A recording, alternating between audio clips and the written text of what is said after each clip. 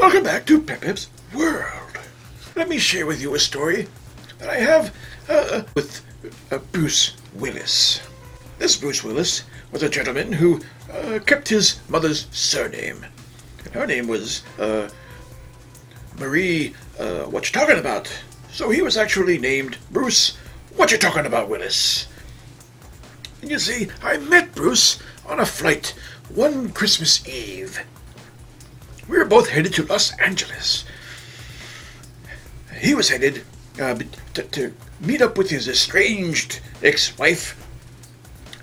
And he wanted to surprise her at her office's Christmas party, you see. So we make our way off of the airplane, and you see, he really took a liking to me, and he had asked me on the plane, Pep, please accompany me to my ex-wife's Christmas party. I would like to enjoy your company further. And I said, of course you do. So I will. Anyways, the party was at the Yakasaki building, and we had caught a ride from a limousine that was driven by a rather charming young man. Once we got to the Yagasaki building, Bruce being the wily one, he wanted to surprise his old lady, and so we hid up in the bathroom, and so Bruce could massage his toes on the carpet, you see. It was his trick for overcoming flight anxiety. And while we were in the bathroom, we heard a ruckus outside. And he picked his head out from the door, and he said, Pep, the place is being overrun by terrorists. What should we do? And I said, Bruce, we need to get out there and save those people. And he said, but Pep, I am so afraid. I'm not nearly the man you are. And I said, true, but let's hide in here for a minute and let them think that they missed us. And so we spent the afternoon in a rather of a cat and mouse game with the terrorists. We would take out some of theirs, they would take some shots at us, and, we had the ultimate goal of getting a hold of their leader, Mr. Lucker. Yes. And as I said, we spent the entire day fighting with the terrorists, but we could not get our hands on Mr. Lucker. Until, much later that evening, we met up with Mr. Lucker on the very top floor of the Yakasaki building. And you see, that floor was under construction, so there was no windows anywhere. They were all open, and the wind was blowing through my hair. And it was actually rather refreshing up there, if we weren't there for deadly business. But anyways, Bruce and Mr. Lucker had a standoff. And little did Mr. Lucker know that Bruce, what you talking about, Willis, had a gun, taped to his back. And, well, they sparred with words for a little bit, and then all of a sudden, gunfire erupted. And before you knew it, Mr. Lucker, he was hanging outside of the window, with just his hands. And Bruce, what you talking about, Willis, being the true humanitarian that he is, he ran over there, and he grabbed Mr. Lucker's hand to keep him from falling the 7 floors to his death. And, well, from my vantage point, I could see Mr. Lucker looking at Bruce, and Bruce was looking at Mr. Lucker, and Mr. Lucker was looking at Bruce. And then he got a weird look on his face, and I could read that he was going to be doing something dastardly.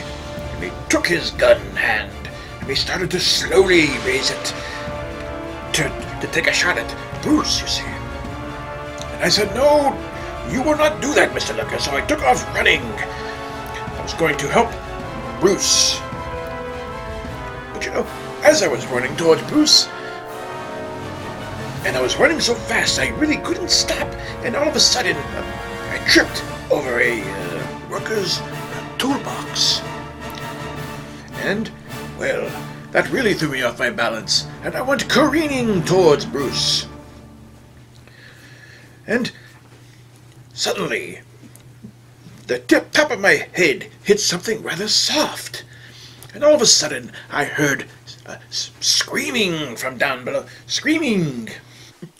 And as I heard him screaming as he fell, well, I just had to sit there and say, "Yippee-ki-yay, Mr. Lucker." And I said, "Boy, Bruce, did you hear that man yell? Oh my goodness, he yelled so loud, and the echo, it almost sounded like there were two people falling and screaming to their deaths. Oh my." I said, "Good job, Bruce. What you talking about, Willis? We did good, eh?" And Bruce, being the man that he was, he must have been so overwhelmed to go save his wife that he must not have stuck around for very long, because he did not respond to me. And I will say that did get on my nerves a little bit. But he was eager to see his wife, so I forgive him for running off without helping me. And so I made my way down to the ground level of the Yakasaki building, and I was outside, and the cops were there, and people, and all of the hostages were there, and people were crying, and people were cheering, and I wound my way over to Mrs. Willis, and she was crying. She was crying like a baby. So happy she must have been to see her husband, Bruce. And I said, "My dear lady, where's Bruce? Where did he go?" And she erupted into tears again. And I said, "Oh, boy, she must really be overwhelmed. Poor Bruce, he came to see that she was okay, and he must have went off to make sure that the other survivors were okay as well." But, what really kind of upset me, if I must say, was the fact that, to this day, Bruce, what you talking about, Willis, has yet to return any of my phone calls or letter correspondences. I don't know why. I didn't know if I said something that was upsetting to him. I didn't know if I made him mad somehow. And I don't know what happened. I mean, he didn't even show up to my congratulatory parade. He must have been so miffed that he refused to have his name even mentioned. Poor Bruce, I don't know what happened to him. If any of my followers out there know Bruce, what you talking about, Willis, or you have his updated contact information, please leave me a comment in the comments down below. I would greatly appreciate it. I miss my old friend.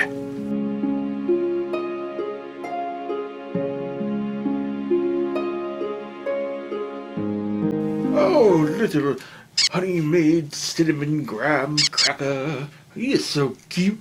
He is so cute. Yes, you are. Oh. Oh! What did I tell you about biting my finger? For that, young man, you're off to bed, and no cheese for you tonight. Well, that's that. I got some exciting news today. My good friend,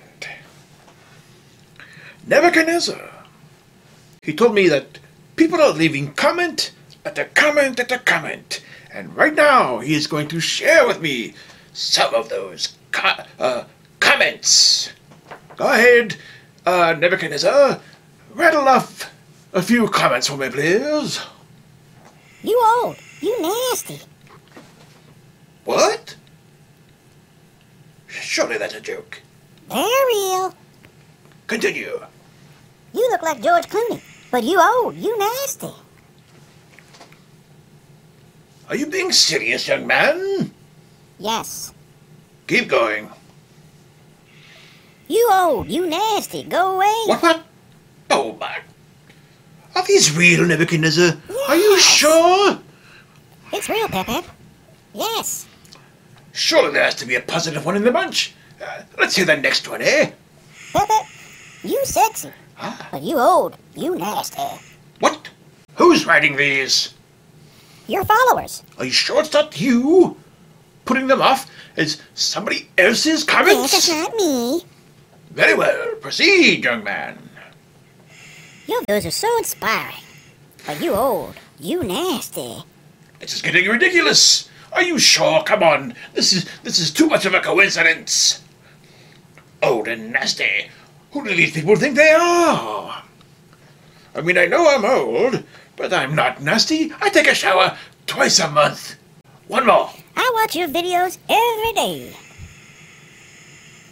But I stopped because you Say old. what? You nasty. Oh, my God. This is getting out of hand. You know, are you sure you're not the one leaving these comments, Nebuchadnezzar? Yes. Do you think it might be Jeremy? I don't think so. No? Okay. Well, are there any others? Maybe a positive one? Oh, Pepe. That sounds But promising, you yes. old. You nasty. What?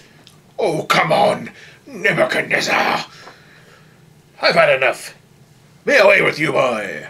Go fetch me some golden raisins. Boy, oh boy. But anyways, that's all I have for you today. I thought it was going to be more upbeat. Apparently, I have a lot of trolls out there. So, please, stop back next week and subscribe if you want to keep up with everything here at Pep Pep's World.